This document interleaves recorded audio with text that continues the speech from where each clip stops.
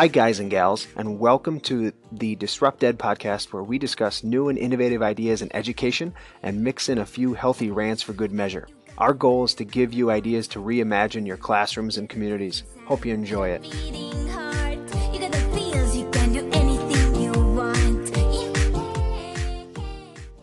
So this interview is really fun.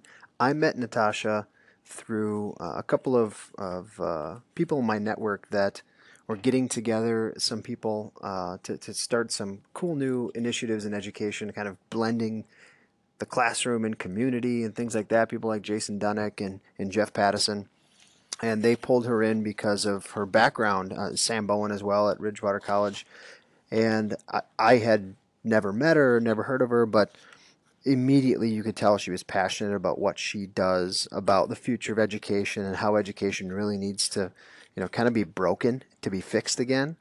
And so finally I got to sit down with her and hear about her past and hear about, what her vision is for education in the future. And really, you get the sense from listening to her how passionate she is about kids and learning and agriculture and agribusiness and all sorts of things like that, things that I have absolutely no background in. So it was really fun, and I hope you enjoy it. Thanks. School in Benson, Minnesota. And you graduated from there, went to school. Did you know you wanted to be a teacher? Yeah, I grew up on a farm, and I was never really super proud of it. Okay. As a kid, it was a lot of work. This is prior to GMOs, which I love and think are the greatest thing ever. I saw that sticker on the back of the car. Yeah, I love GMOs. Yep. I have a bag too. I love them. They had changed agriculture in such a good way. We wouldn't be able to feed the people we need to feed without them. No, and they're better for the environment. Right. I mean, if there's an environmentalist farmer, it's me. I'm a huge soil fan, and I look at conservation as something that farmers, of course, need to be worried about. Right. GMOs will allow us to do that everything more efficiently, use less water, use less everything. So it's a really good thing. Anyway, side note. Yep. So I actually joined my first agricultural education class in 9th grade. My teacher was Chuck Erickson, and the very first day of class, I thought, holy moly, this is so awesome. Like, we get to learn about farming, and, like, it's cool. Yeah. That's neat, you know? How many kids in that class were actually farmers? And then how many were girls? I would say probably 20% girls, maybe 30. Okay. And farmers, probably like 60%. Okay. Honestly, back then, it's much different now. So you're like, these are my people. Yeah, they're my people. And it was like, we talked about stuff that I thought, wow, this, like, people think this is cool. That's neat. Right. I do this every day. Yeah, I grew up on the farm in the 80s, and it was tough. I mean, Sure. the 80s were kind of like now. Yeah. I mean, honestly, we're back in that mentality. I don't know. I was like, it was cool again. And then I went to my first national FFA convention, a huge FFA and 4-H'er, and I decided in 9th grade, like, this is what I want to. This is amazing. Like, sure. I want people to feel good about agriculture, and I didn't even really know it was a big deal until then. Yeah. In 9th grade, that was when you joined FFA? Yes. Okay. Mm-hmm. That's the earliest you could. And so I graduated from Wilmer High School, which compared to Benson is like much bigger. Mm-hmm. And I was always lived in the city, and FFA to me was just a bunch of farming kids. Mm-hmm. And now, being that I'm in this thing called CEO, which is sort of the same world, I love FFA more than I've ever loved it. Not because it's about farming. I don't care about that at all. Not that I don't care about farming, but I think it's irrelevant. The skills that they're covering are the exact same things that we do. Yep, the leadership development is huge. We just use a flavor of business, and you guys use a flavor of agriculture. Yeah, I mean, I grew up on a farm, and I was in 4-H, but I didn't really find out I was a leader until I was an FFA. I didn't know that about myself until you start having training and you learn. I love to talk to people, and I mean, I went from being I've always been really talkative, but from a kid who was very unsure of herself to a state FFA officer when I was a senior in high school, I was elected, and that was a huge jump from where I was to where I went. An elected officer, what does that mean? So there are regional officers, chapter officers locally, and then regional. We have 8 regions in Minnesota, and then we also have state officers, and there's 6 of them that are elected. And you got voted in. I was chosen. Yeah, it was a long interview process, and you have to go through a lot of interviews to get to the end, and it was really, really cool. Were you also in other activities? Yes, I was a big drama brat. Okay, so Yep, into loved theater and things theater. like that? I mean, one acts, musicals, plays. I just loved all of it. So that actually helped me be a good teacher. Right. You know, it's 3/4 Acting. drama and Yeah. quarter knowledge, you know. I promise this is really interesting. Yeah, and you know, if you act like a moron every day, like the kids dig it, so Right. it's cool. Right. So yeah, I definitely love that. I was in some sports, but gave up on those by about 10th grade. Okay. Not my thing. I'm not good at sports. I pretended for a while. 4-H, I was in 4-H for 12 years. Showed livestock, Right. and really just loved all the And you leadership went to, stuff I could do there. Like state well. fair, you went to the state fair. Oh you yeah, did, every that year. whole I think gig. I've missed the state fair like 3 times in my whole life. I don't know. I spend almost all 12 days there now. Sure. The working. only exposure of my kids, I have 6, 5, and 9 months, is like the county fair, the state fair. And I see all of my students that are in 4-H and they're having a lot of fun. And I'm Yeah. like, but there's like pile of poo everywhere. Like, Yeah. And it's like their Yeah. vacation time. Oh yeah, I mean our vacations now as a family. I have a 13 and 11-year-old that show cattle, and my daughter shows horses, and that's our vacations in the summer. Our cattle shows and horse shows. That's all we do. Okay. That's the only places we go. And so when you went to college or wherever you went, I'm guessing are there FFA things like in college? Yeah, so I went to the University of Minnesota, Twin Cities, Okay. and got my undergrad in agricultural education. Okay. And they have Ag Ed Club, so we do a lot of FFA support. Sure. I helped with running state contests. They do have collegiate FFA, and we Okay. have a really active alumni for FFA nationwide. Right. So yeah, I mean, I'm still to this day I coach contests and am involved even after being an ag teacher. So you went and got a teaching job where? So I graduated from the U of M and got my first interview in Morris, got the job. So I've had 2 interviews in my whole life, which is pretty awesome. And you want no more, right? No, I really like what I'm doing. But yeah, so I taught in Morris for 14 years. Okay. And took a program that had been through a lot of change. Which program? The egg In program? Morris. Okay. Yep, the egg program and the FFA program. Had Got a it. lot of changing teachers over the year prior. Sure. And took it and just ran with it and got kids excited about egg. It was really fun.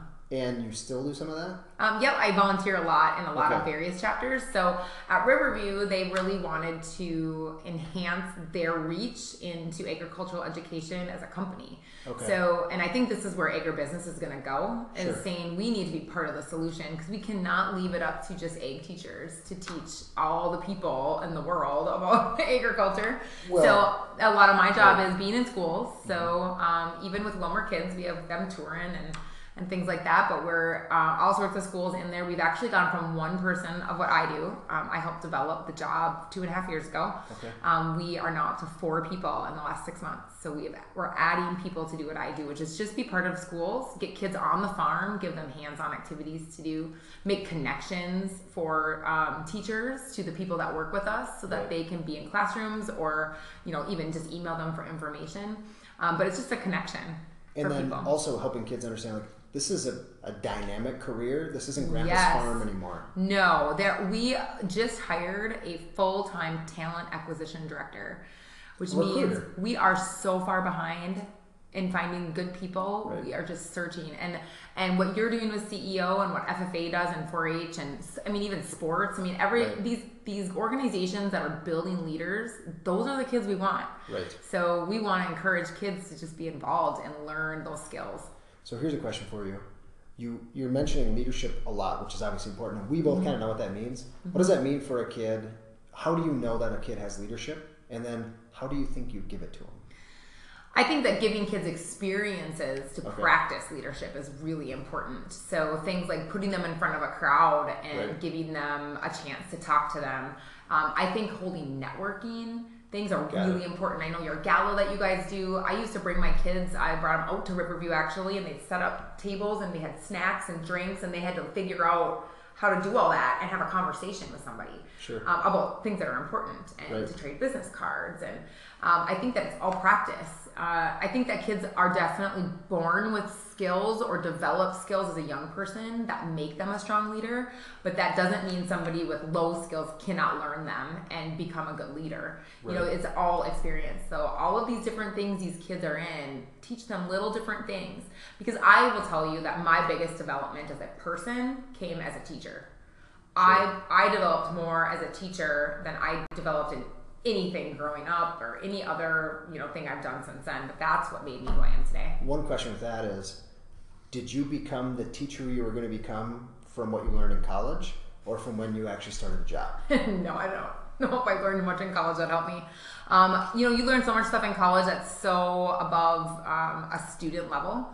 Most of the things I learned in my agricultural education classes at the U of M were too advanced for most kids. Sure. So I started all over when I started teaching with everything. I mean, even learning how to teach, it was, again, it's experience. Right. It's doing it and figuring out, well, that stunk today. I was really bad at that lesson, but I'm going to make it better next time.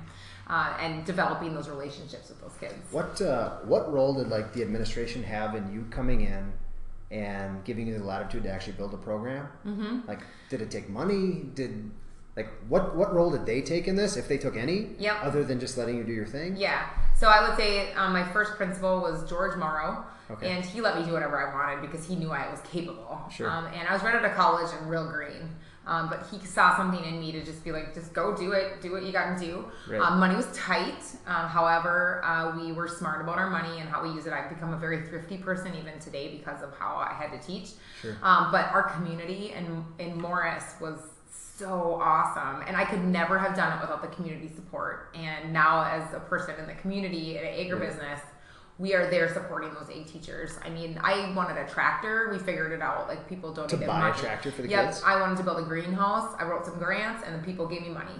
It's just people just came out of the woodwork because they saw the kids and what they were doing, and they believed in them. I mean, we had a pork producers president come to us and say, we think you should take these kids to Minneapolis to teach the kids about ag. I mean, that's... Inner city kids? Yep. This is a big deal, right? Because they want the kids to go teach them. They don't necessarily want to. They think they're capable, right? Yeah. So that was a huge thing for me, for them to come and say, your kids are awesome. Take them and help them teach other people about agriculture. And so we started a program that's still going today. We had 1,600 kids attend last year from Minneapolis. And definitely a leadership thing. Oh, yeah. And those kids are all leaders in a different way. Because leadership isn't one thing. Leadership is so many different characteristics that kids can have, that they can be leaders, but it doesn't look like the next person. Right. So how did you grade? That's my question. Oh, I don't know if I want to tell anyone. So I definitely we used Kno books is what I called them. It was KNOW, I know that. So we use those a lot, and they'd very often I'd look at them and I'd check mark things, and that was their reflection on everything we learned. I cared more about that than a test grade. I wanted to see what they knew about. Right. So that was that was a big part of their grade, was what did you actually learn? What did you actually take away from this? Yep. I didn't do a lot of tests. A lot of the way I knew if kids knew something or not was way easier than a test. Tests take a long time to write, take a long time to grade. Right. My way of testing was, you tell me what you know, you show me what you know, let's do it. Right. And if they could do it, then they learned it. And it was way easier to manage a classroom that way. Yes. And the kids loved it. Because in the real world, we don't take a test. No. We are showing people that we know how, and that's how we advance. And we need to teach kids that you need to show people what you can do, and you will go. You will get the job. You will get the new duties. You will get the raise. You will get all that stuff. Yeah, companies hire skills, not GPAs. Yeah, your GPA doesn't even matter. No.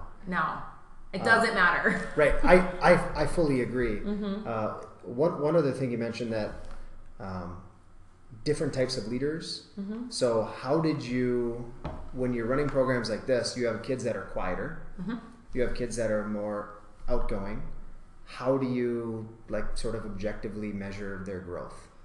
I'm a very individual. I was a very individual grader, and I still grade people. I mean, it's just who I am. But I can tell when I meet a person what their skills are, right? And I mean, their growth is their personal growth. You can't compare them to anybody else. Sure. That's why you just got to get to know your kids, which is the most important part of teaching, in my opinion, is getting to know who they are. I mean, I'd have a lot of rough kind of kids come in, because I was the agriculture teacher. I taught welding. I taught, the shop classes too. So you'd get some of those kids who hated school. They hated everything. But I would dig so hard into those kids to figure out, what do you love? Right. What is your passion? And man, I would talk about it all the time with them. Sure. Oh, I learned this or I learned that. I'd YouTube stuff and figure stuff out so I could just talk to them about it. And I had them in my hands. I mean, they would do anything, and they were not naughty for me ever, because they knew that I appreciated their skills. Yep. So teaching is very individual. You cannot put, and one of the things I don't like about the educational system is that we put all these kids in one big bucket. and you just can't do that. I mean, you can't give them all one test. You can't give them all one assignment. Make things open and let them find their passion within that. Because in the real world, they need to be passionate about what they're doing. And if they're not, they're going to stink at it. Right. So we need to teach. Yeah, they'll quit. So we need to help them figure out what they're passionate about, and we can easily do that because we can, as teachers, not be so stuck on the test and not be so stuck. And I know some people don't have a choice, and the whole educational system needs to be thrown out and redone. But there are countries that are doing it right. And there are places in the U.S. that are doing some pretty cool and different things. So I think that we all just need to keep that in mind when we're thinking about how we assess kids. Right. Yeah. Well, PLCs, or professional learning communities, are like super popular and have been for a while. And I've met a few schools now that are working through this. So there are like 4 essential questions to a PLC, and they're having all their staff do these questions. And nowhere on those questions is there a question that's related to why should kids care? It's what do they know? How do we know they know it? What do we do with kids that don't know it? And kind of like that. But nowhere do they, are teachers encouraged to emphasize to their students why this is important or how it actually translates to the real world. Right. We are teaching them to the test. Yes.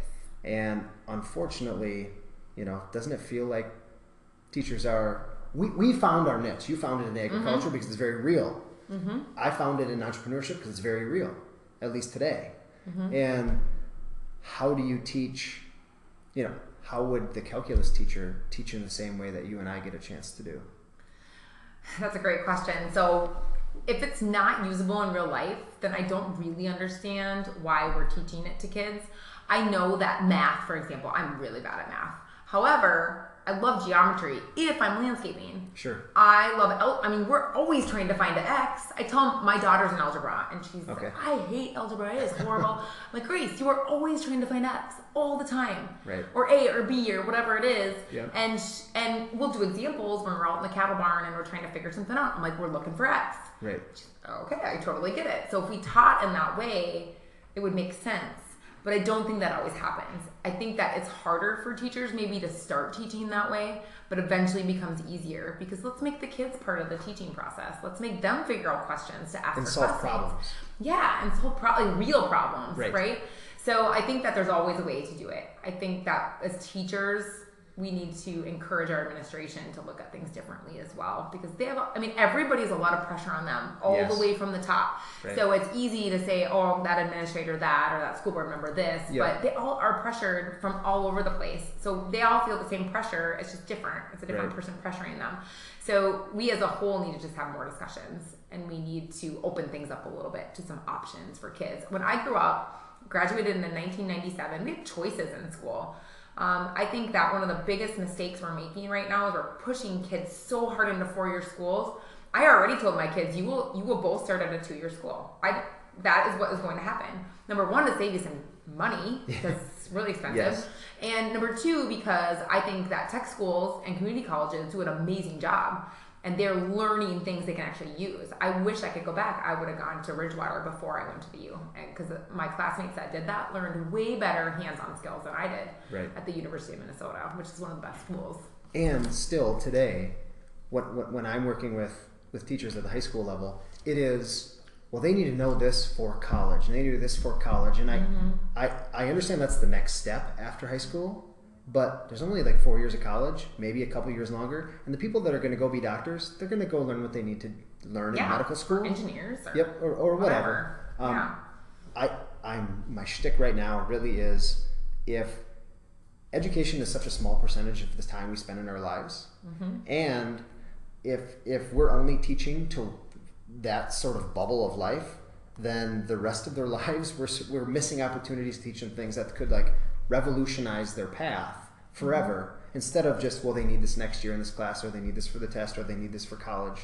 One of the things I'm working on right now is, I'm trying to decide if our high school should still pay for academic journal subscriptions so kids can do research in academic journals. I have never, and I don't know about you, I've never researched an academic journal when not in school. Well, I have a lot of opinions about that. I've never used one. Have you ever in real life used an academic journal? No, and I know scientists, so I sometimes look at some of the science that's being done, and it's done because they need to do something. Really? You know, I mean, it's like to be a professor at the University of Minnesota, you are required to do research. So some of the things I see people researching, I think, really? Like, we're wasting money on that? Sure. However, I mean, science is wonderful. We're always doing science. Right. You know, all of us are doing science experiments all the time. But we can teach kids in a different way to do real world stuff. A lot of that stuff I get what you're saying. I mean, I think that we need to encourage kids to do and not just read. Right. You know, I think reading's great and reading's important, and looking at history is really important so we don't make the same mistakes. Yep. However, I do think that we need to teach kids to do. I mean, we have kids that are afraid to get their hands dirty. I don't know what that's going to be like for them. Or to say hello to an adult. Yes. Yeah.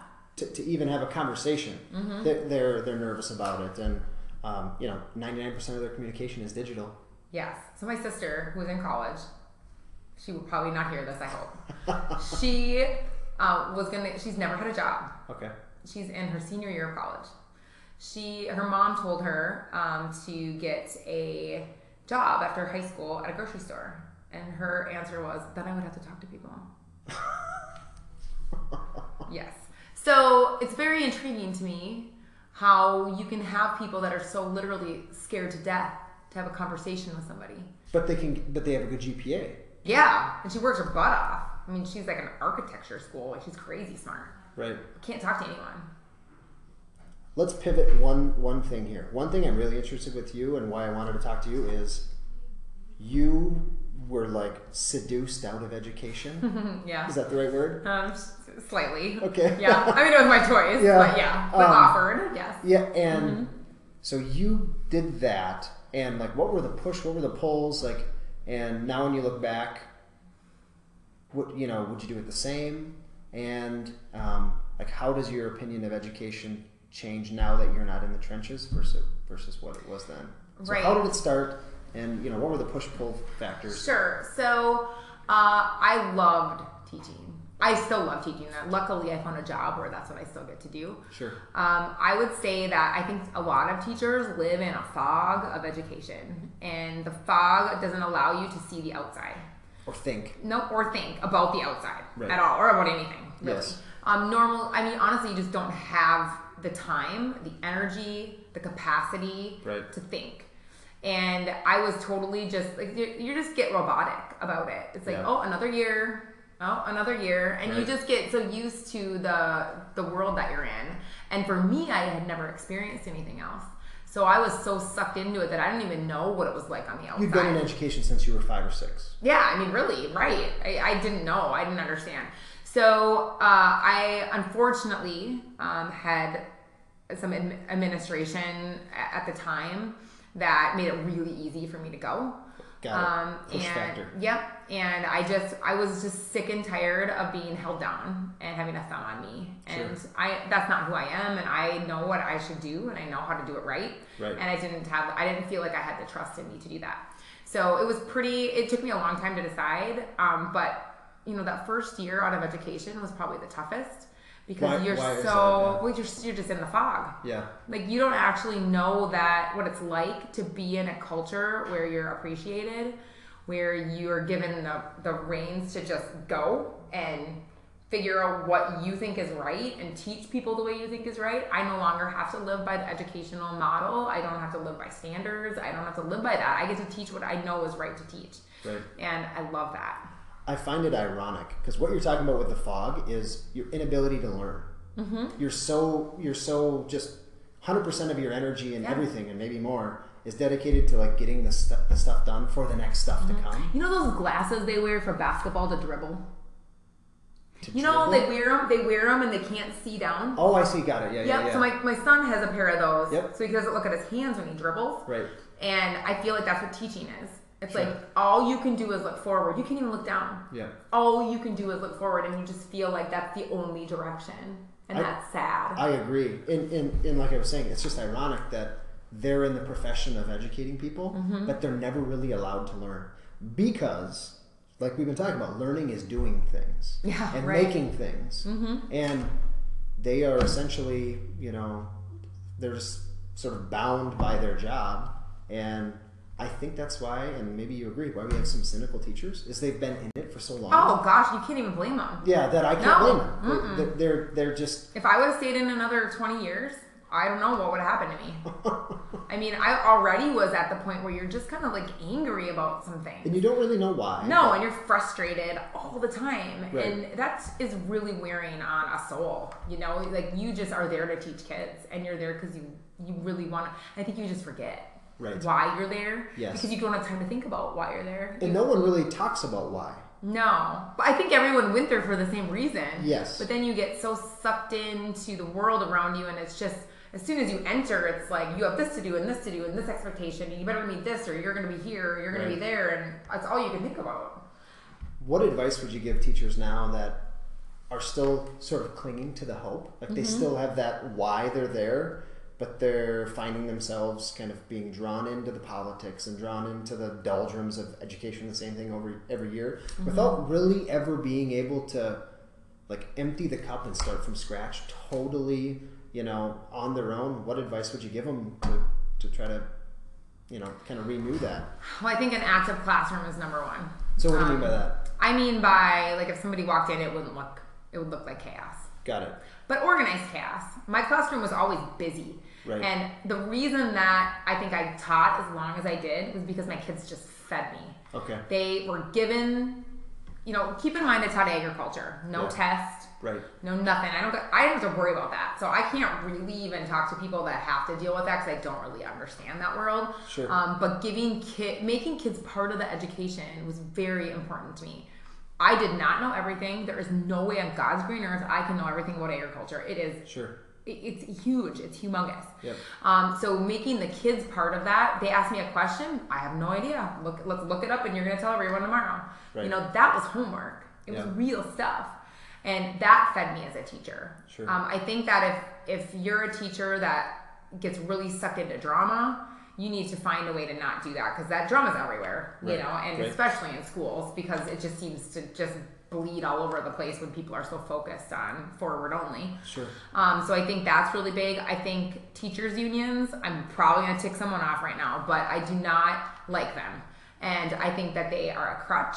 And I think that we use them in a negative way. And we need to use them positively. Can we change it? Absolutely, we can change it. Right. But we need to keep it all positive because negativity only breeds negativity. Isn't it interesting that the majority of staff development, the majority of what teachers unions fight are kind of the border between what is fireable and what's not? Mm-hmm. So it's like, it would be just like a student walking into your class and saying, Mrs. Mortenson, what's the least amount of work I have to do here to not fail? Yeah. And or what do I got to do to get kicked out? Like, where's the line? Right, exactly where is the line. Yeah. And that's one of my big passions right now, too, in education is we are worried about punishment on the border of being fired and not being fired, and all of our arguments are there, instead of creating opportunities to incentivize new and without punishing mistakes. So there were probably a lot of things that you tried that didn't work, you know, when you're trying to do lots of different things. And because you were in a field that sort of embraced that, you were okay. But if you're a math teacher that's got a test coming up, you know, and you try some new tactic and the test scores drop by 5%, they're going to get some pressure. Like they don't really have the freedom to experiment like you and I get to every day. And so I do think we need to change the conversation to how do we create teacher leaders and how do we support them instead of talking about like who's barely employable as a and teacher. we need to let teachers go on staff development things. I mean, it was like an act of God to go anywhere and to get money for it. I mean, if agribusiness treated their employees that way, they would fail. Right.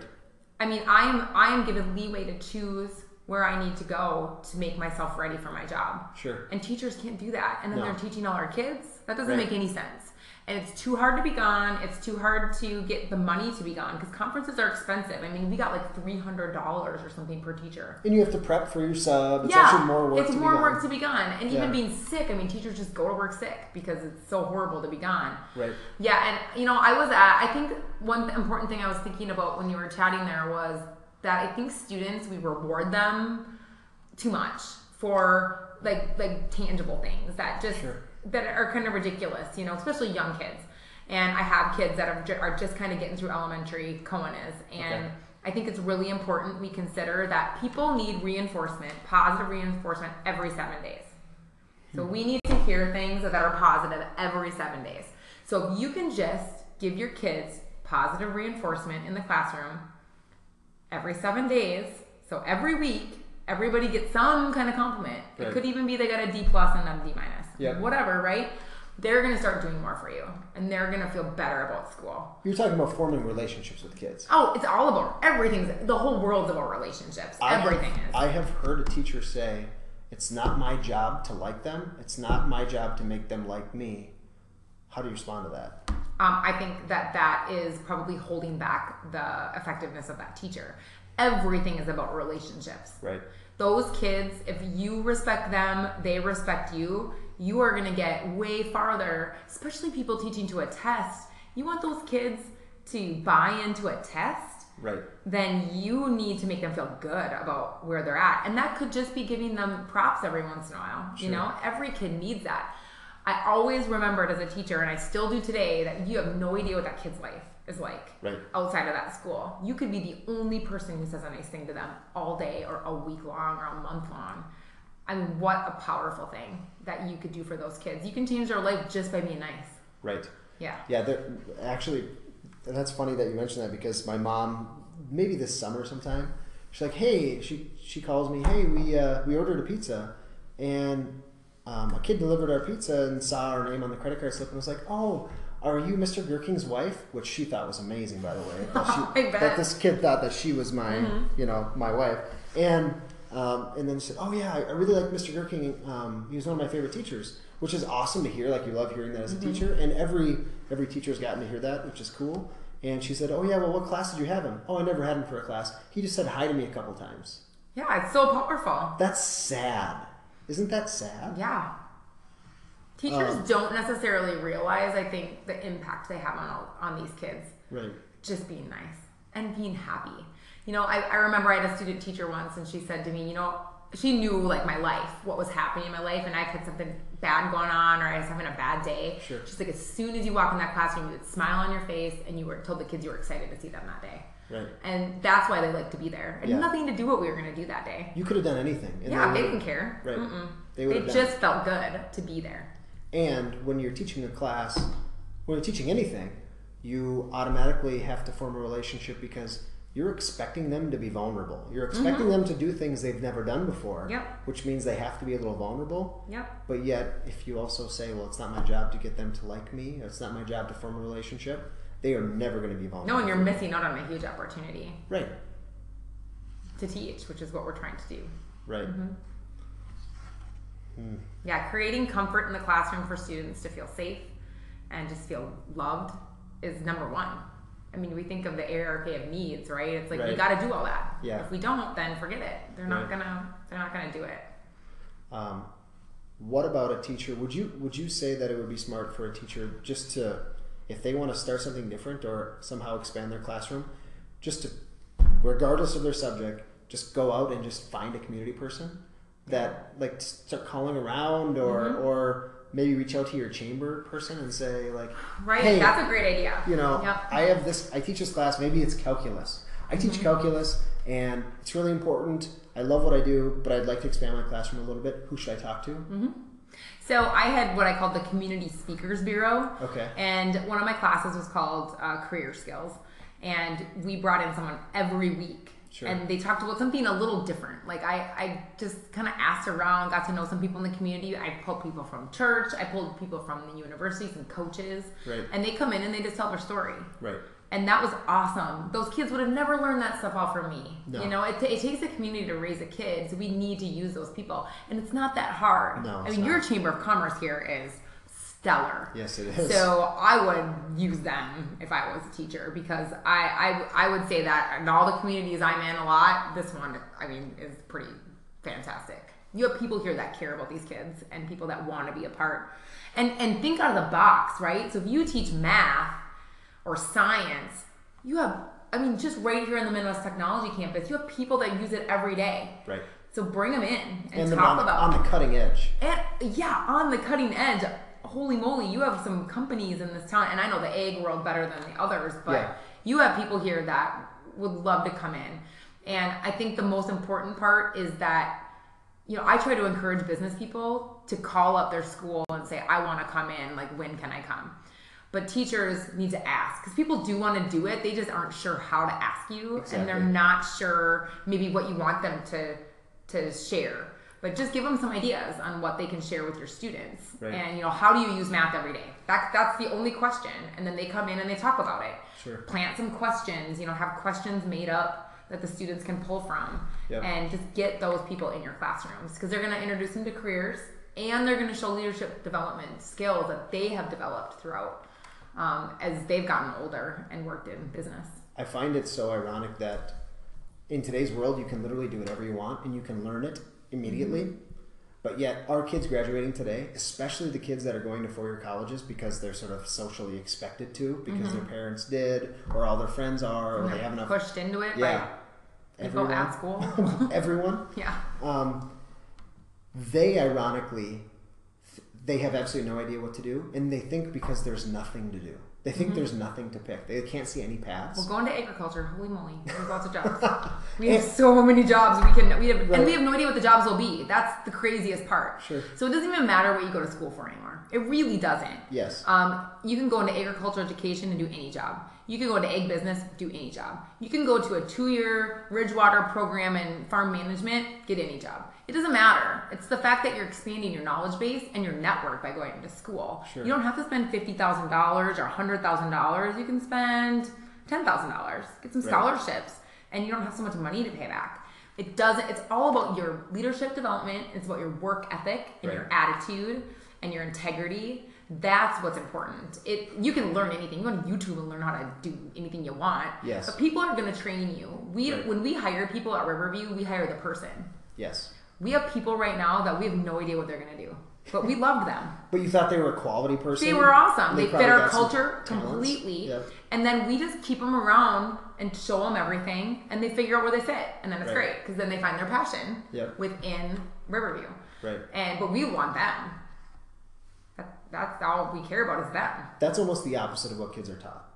Oh, it's totally the opposite of what kids are taught. I mean, they're told, like, you've got to do this if you want to do this. You got to do this if you want to do this. They do career exploration, and it's Googling things, you know, on some job, you know, government job website. Yep. And all they do is go, well, they look up, oh, this is how much this person makes, and this is what you have to go to school for, and they think that's it. But what they don't realize is, like, Riverview culture, probably a lot different than some other cultures and businesses. Yeah, because if you're a crappy person, forget it. You're not getting hired. If you have zero leadership skills at all, like no potential whatsoever, because you've never focused on developing yourself, probably not going to fit. Right. You know, but we have a lot of different personalities. Yeah, that's not everything. Yeah. But everybody shows promise, and everyone's passionate about what they want to do. And that's what's important, is that people are excited and they want to be part of it, and they want to be a team player. Right. And that's it. I mean, and that's a lot of the way the world's going. Are there jobs where you need a certain degree? Absolutely. Right? You need the 8-year degree, you need the 6, whatever it may be. If that's what you truly want to do, go and do it. But that's a pretty small percentage of kids. They're going to end up working somewhere that they probably didn't think they were going to work at. Sure. You know, I always tell kids, you don't think you're going to work an egg, but I bet you might. Especially around here. Yeah. I mean, a lot of the businesses are egg businesses. You may be doing finance, or you may be doing HR or IT, but you're still working for an egg business. Right. So don't discount the agriculture world, because it's probably feeding your kids someday. Accountants. There are private accountants that work for, I'm sure they have. Oh, we have them. Yeah, you have private accountants. Yeah, we have our own finance department. CPAs that work a lot with agriculture around here. Bankers work a lot. Software companies. Yep. And so, they can really do anything. And it's all about people that can create relationships and foster positive attitudes towards others and towards the job. And create value. Yes. Make stuff of value. Yep. So, Natasha, what's like the next 10 years of your life going to be? Riverview is the coolest place ever. Okay. So I have no idea, which is so cool. The coolest thing about Riverview that I love that is so different from education is it's extraordinarily progressive. Got it. And everybody, it's an LLP, right? Yep, So we yep. have 300 owners. I'm one of them. We're Right. 70% employee owned. Yep. So we are all so excited to keep growing that we are going to keep growing if we can. Sure. And the reason that's important is because it shows everybody that we want to create excitement. We want people to be excited about what we're doing. As soon as you stop and settle where you're at, there's Right. not a lot of excitement around that.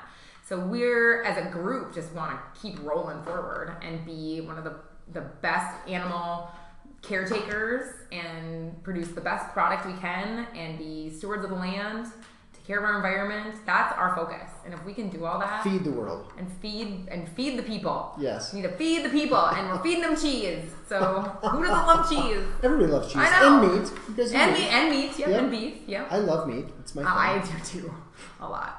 Yeah. So how can people get a hold of you if it's a teacher that wants to get a hold of you? Yeah. Like come up for a class or Yep. So we are open to tours of any age. I mean, we take kindergarten, preschool, all the way up to post-secondary students to any size group of adults, or we take Sure. 2 charter buses at a time. We'll figure it out. So our website is riverviewllp.com, Got and it. if you click on the education tab, that'll get you to me. There's also a tour thing that you can fill out that will go to our office as well. Okay. But we are really open. Students can have hands-on experiences at the dairy if they want to.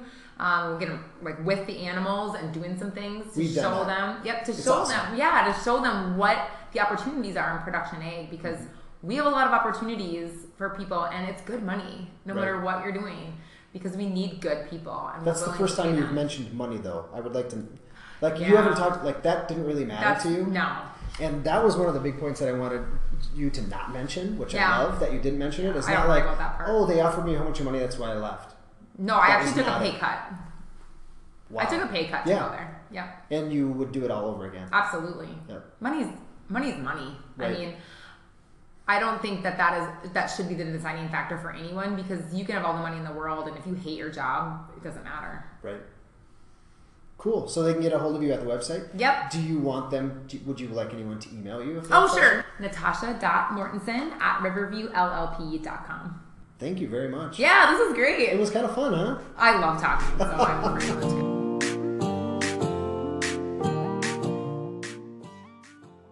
As always, everybody, I hope you enjoyed that. And if you're in education, keep working on breaking stuff. We need to fix a lot of things. So if you have ideas, if you have something you'd like to vent about, or something that you'd like for us to discuss, feel free to email me, Tyler@buildmastereducation.com, or find me on LinkedIn, Facebook, whatever works for you, and we'll get discussing those things. Thanks a lot, guys. Take care.